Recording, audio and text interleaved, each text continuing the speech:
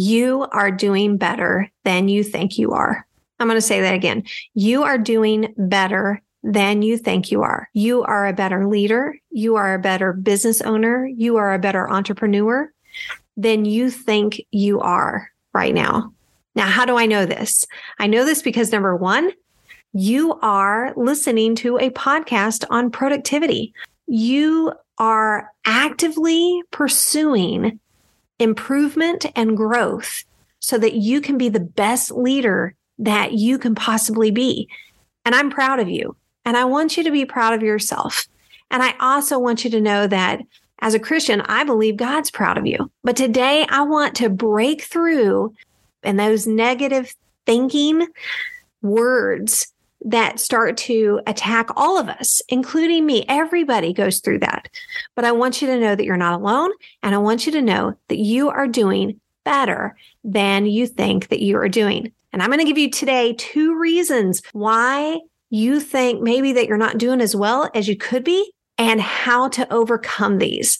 So let's jump into it today. Let's go small for big productivity.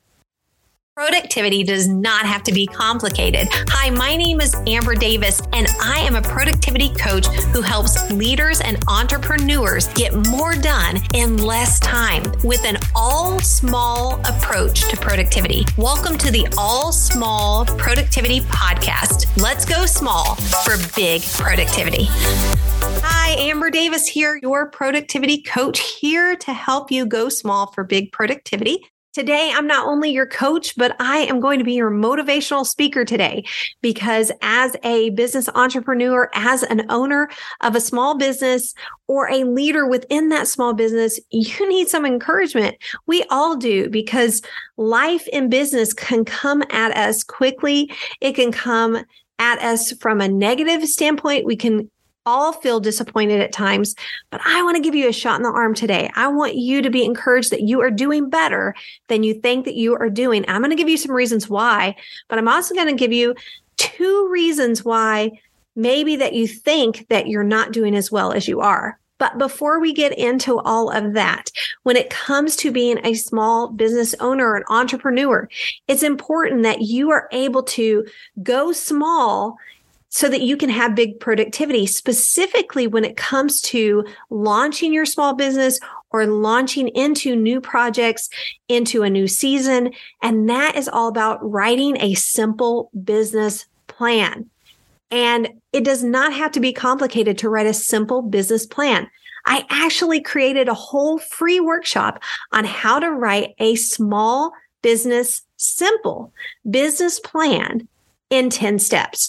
So there are 10 steps to writing a small business plan that can help you as maybe you are a mompreneur, right? You're a mom and you're just starting out and you're just starting a small business.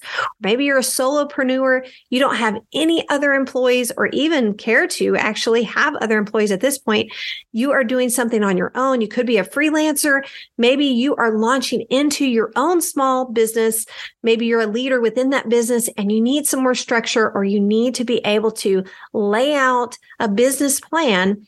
This simple approach to writing a business plan is going to be exactly what you need. So I want you to go to allsmalltraining.com and take my free workshop on how to write a small business plan in 10 steps. Check it out, allsmalltraining.com. All right.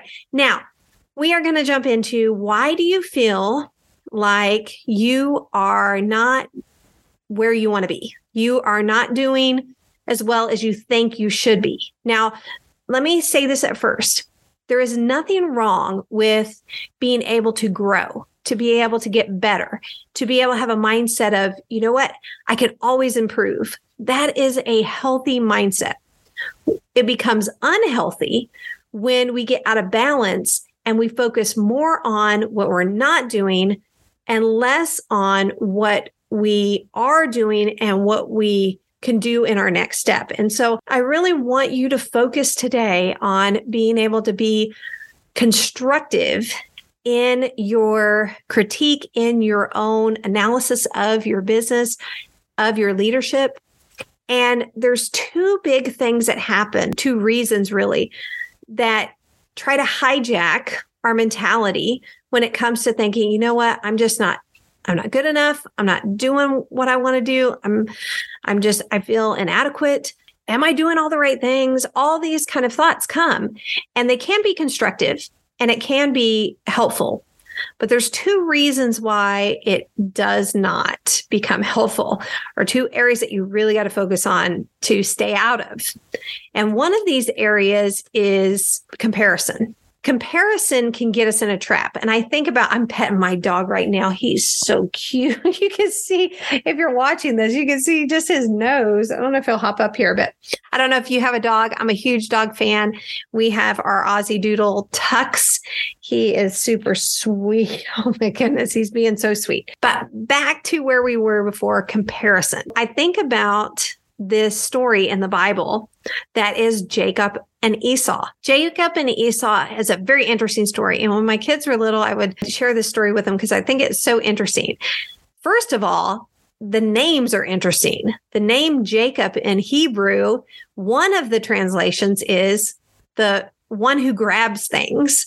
So it just makes me laugh because these were twin boys.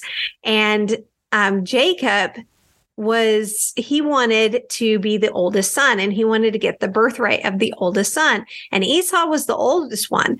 But Jacob, the name Jacob means one who grabs things. And it just makes me laugh because you think about like if twins are like trying to come out, right? And then that one twin is like grabbing the other one, trying to pull him down so he can be first. That was Jacob. Jacob wanted to be first. He was the one who was grabbing things. And Esau, the name Esau means hairy. He was a hairy dude, right? And it was funny because when my kids were little, we called him Hairy Redman because that's what he was. So anytime we tell the story of Jacob and Esau, I would tell the story of one who grabs things and Hairy Redman. And so it was just a funny way to tell the story, right? So the one who grabs things, right? He wanted the birthright, the first birthright of the hairy red man, Esau. So he was constantly comparing his life. Esau was this big burly guy. He was a hunter. He was a woodsman. He was in the wilderness. He would go out and he would shoot these big, animals and bring them back, and they would have food to eat because Esau was this strong, burly guy. Man who grabs things, Jacob, he was not. He was kind of like a skinnier guy, a littler guy. He liked to cook. He liked to hang out at the house. He liked to hang out with his mom. More artistic, not as much like of a hunter. He was more of an artistic guy that hung out at the house. But he was constantly comparing himself to Esau. He wanted to be Esau. He wanted to have the birthright. He wanted all these things. And he was constantly comparing himself to the point where that when his dad was on his deathbed and Esau was going to get the first son's birthright because he was the firstborn, even though they were twins, he was the first one born, that Jacob so much wanted this birthright, and he had compared himself that I'm not going to be anything without this birthright. I have to get this at all cost, right? So he actually dressed up like a hairy red man, which makes me laugh because think about modern day hunters. If you go to like Bass Pro Shop or something, they have those, I think they're called ghillie suits. It's like a suit that you put on, but it's got like all this green hair, and like hunters can wear it in the wilderness, and they can like look like they're like, part of the wilderness, and then they could shoot the animal because they're in camouflage. I just think about Jacob was wore the first like ghillie suit or whatever those suits are called, because he literally went out and got like skin or fur from animals, and he put these fur on his body, on his arms, so that when he went in to go talk to his dad while he was dying, he like laid his arm next to him like, "Hey, I'm Hairy Red Man, and I'm here to get my birthright." And his dad was confused, and he, was trying to trick his dad into the giving of the birthright. So that was crazy. He also, in this process too, he had convinced that Esau came back from hunting one time. He was really hungry. I mean, he was gone for I don't know how long he was gone. Maybe it was 12 hours or however long he was gone. I don't remember exactly, but he was gone for an extended period of time. He comes home and he's really hungry. Well, Jacob was his master chef, right? And so he made this stew and he convinced Esau to give him his birthright, to say, you know what, I'm going to be okay with you dressing up as me, as this hairy dude, and going in to my dad before he dies, because I want this soup so bad. Okay, you can have my birthright, which is crazy if you think about it. I mean, that's a whole nother story. But the thing about this, when it comes to comparison, Jacob went at every length possible. He spun his wheels. He did whatever he could. He got off track on the plans that God had for him because he was so focused in on the plans that God had for Esau, that he was so comparing himself with Esau that he had to, he forgot what he was supposed to be doing and he focused in on Esau. It was destroying his life. Later in his life, after he made a lot of bad decisions, doing the same thing, chasing other people's dreams or chasing this mindset of what he thought he could have. Again, he was a man who grabs things. He was just grabbing at everything else and comparing his life to what other people had. Later on in his life, he was in tears when he finally reconciled with Esau and got back with Esau and was like, you know what? I just want to be your brother. I don't care about comparing my life to you anymore. I want to be your brother. I want us to be brothers. The thing about comparison is that when it's done really wrong, like in that situation, it can destroy people's lives. Now, are you in a situation where comparison is destroying your life? I don't know. But if I had to guess, I would say that we all get to the point where we're like in between that. It's not necessarily destroying our lives. I mean, there is a point where it can destroy your life. But a lot of us will live in a space where it is distracting our lives. Comparison will distract our lives. So again, there's nothing wrong with looking at what somebody else is doing and getting ideas. But when we start to think we have to be this way, or we are not going, not even necessarily be happy, but we're not going to even be able to be a business owner because I can't do this, or I can't be a business owner or a business leader because I don't do this, or I don't do that, or I don't do this other thing. That's when it gets into that comparison trap. So 2 things that I want you to focus on when it comes to comparing. One real practical thing that you can do, I want you to start looking at 1 to 3 in front instead of 5 to 10 in front. I'm going to say that again. Look at 1 to 3 in front instead of 5 to 10 in front. What do I mean by that? Instead of looking at somebody that is 5 to 10 steps beyond where you are, let's say that you are a retail business owner who sells clothing. All right. If you are constantly observing and looking at somebody that's like, let's say Ralph Lauren, Gucci, or something like that, and you're just now starting off in business, that is going to try to destroy you because you're going to start seeing this and you are not even remotely close to that. And so then it is that comparison will be way out of balance and it will frustrate you because you'll just constantly feel inadequate. But if you can start looking at people that are 1 to 3 steps in front of you, then it gives you something to reach for. You're like, you know what? I can do that. And this is something that I've heard this in business before and in leadership before, but I remember watching an episode of Shark Tank. These people came in and pitched this idea, and I don't remember the idea, but I do remember that they were setting up their business. They were talking in terms in their business like it was a multi-million-dollar business. But in reality, they were just starting out. And I remember one of the sharks had said to them, look, you're not even at point A and B and C yet. And you're trying to be at point, G and X at this point. You need to focus on the basics. You need to do this, and this here. And then, of course, you can get to this point, but stop looking over here at this. You need to focus in on what you're doing here. And then you move forward based on maybe 2 to 3 steps ahead of you and start looking at that. So then you can be relatable to where you're moving. And it was such great advice because we can all get in the ditch of looking at this grandiose thing, this big, shiny, awesome business and not focusing on what we're doing. I'll give myself as an example. I'm a productivity coach.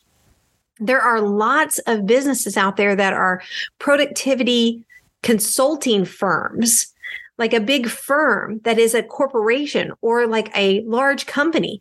And they have multiple different consultants that work for them. And then they farm those consultants out and they have all these bells and whistles and all of this stuff. And they have their own platforms as far as like digital products and things that they do. Well, if I look at that and compare myself with that or get in a trap of that, that would only frustrate me because that's not me. That's not even who I market to. I market to personal small business owners like you and leaders like you. And I do one-on-one coaching with them. And I do one-on-one training or produce products that can be downloadable services for you to take online. That's what I do. And so if I am focused on this, then it can be really frustrating to me. So if I'm trying to, let's break it down again. If I'm trying to make my website look like that person's or that company's website, it's only going to frustrate me. Instead of if I look maybe 1 to 3 steps ahead of me and see somebody that's further along, and then maybe take some points from how they did their website, then that's going to be more doable. And I could put my own spin on it and I could have my difference be something that's marketable. Does that make sense? So I hope you're getting something out of this when it comes to comparison. There's nothing wrong with wanting to get better, but there is something wrong with comparing what you're doing in a way that is definitely not constructive. That's number one, is comparing in that trap. And then here's another thought process that I had when I was thinking through this is use garden gloves instead of boxing gloves when you are getting feedback or ideas from other people. Use garden gloves instead of boxing gloves. Now, what do I mean by that? I love to work with flowers. I love having flowers outside. And so if I'm digging in my pots, I pull that dirt closer to me. So, or make a space and I'm digging with my hands and I'm digging in to what is there. That's what I mean by digging in. So when you're looking at somebody that's 1 to 3 steps ahead of you, dig in, start pulling out like, okay, what's here? Maybe I don't want to use that thing, but maybe I could use this thing, or maybe I could style it this way and maybe not that way, but you're digging in. You're digging into what you're looking for. You're figuring out the way that you want to do it by being able to observe how other people do things instead of boxing gloves, where you've put those boxing gloves on and then you're punching yourself. You're like, my website's not as good as that. My product's not as good as that. I didn't have a great email. I didn't have a great communication. My proposal wasn't the best. You're just punching yourself in the face by all the things that you are comparing. So we can go over analogy after analogy after analogy, but 1 to 3 steps in front of you, focus on that instead of 5 to 10 steps out where it's only going to frustrate you. Use that garden gloves, dig in, pull out the things that you want to be able to maybe use. And you could say, okay, I want some of that, or maybe I don't like this, but I could tweak this instead of the punching gloves about I'm not as good as they are. Okay. Hopefully that makes sense. Now, here is another big thing that we do. Second reason why you may feel like you are not where you want to be. And this is overwhelm. Overwhelm is the number one thing that I hear over and over and over again from my clients. If I'm sitting down and doing a one-on-one session with a client, if I am just having a conversation with a client, if I'm getting an email from a client, if I'm in a live chat and I have clients on there, the number one thing I hear over and over and over again is that they're overwhelmed. As a small business owner, as a small business leader, you're overwhelmed. There's so many things that come at you. There's so many things that you need to do. There's so many things that you need to fix. You need to improve. You need to get better. You need to tweak. You need this and you need that. And it's just overwhelming. And that's understandable. It is going to be overwhelming. but you're doing better than you think you are. Now, how do you break overwhelm? My number one tip for breaking overwhelm is to go small for big productivity. That's not just a catchphrase. That is a mindset. Go small for big productivity. This means that you make your all small. Stop looking at things in big, giant chunks. You've heard the term or the phrase, how do you eat an elephant? One bite at a time. That you've got to be able to chunk things out into smaller bites, smaller segments, so that you can be able to, so they're doable. They're doable in productivity so that you can do more. You actually will get more done in less time. So you want to break things down into small chunks, time them out into small chunks. So if you need to organize your office, break it down into what can I do today for 15 minutes that's going to help my office be more organized. It's this mindset of, I remember, go back to the flower beds, right? Like, cause I like flowers and we have a patio, a circular patio that we put around our fire pit out in our side yard. We have this brick patio that we put out there. And in the rocks that go across the back part of that patio, there are these like little ferns, these little bushes, so to speak. And around those bushes are rocks, but there's weeds that grow up in those rocks. And when it comes to springtime, after it's been winter and we haven't been out there, when it comes to springtime, there's a lot of weeds out there and it becomes overwhelming.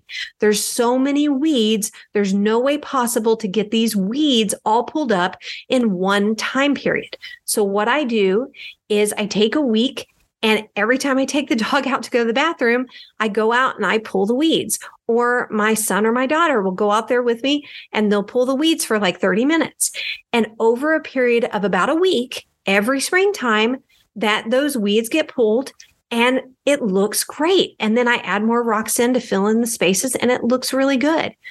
But when you first look at it, it's like, there's no way to get these weeds all out of here in one setting.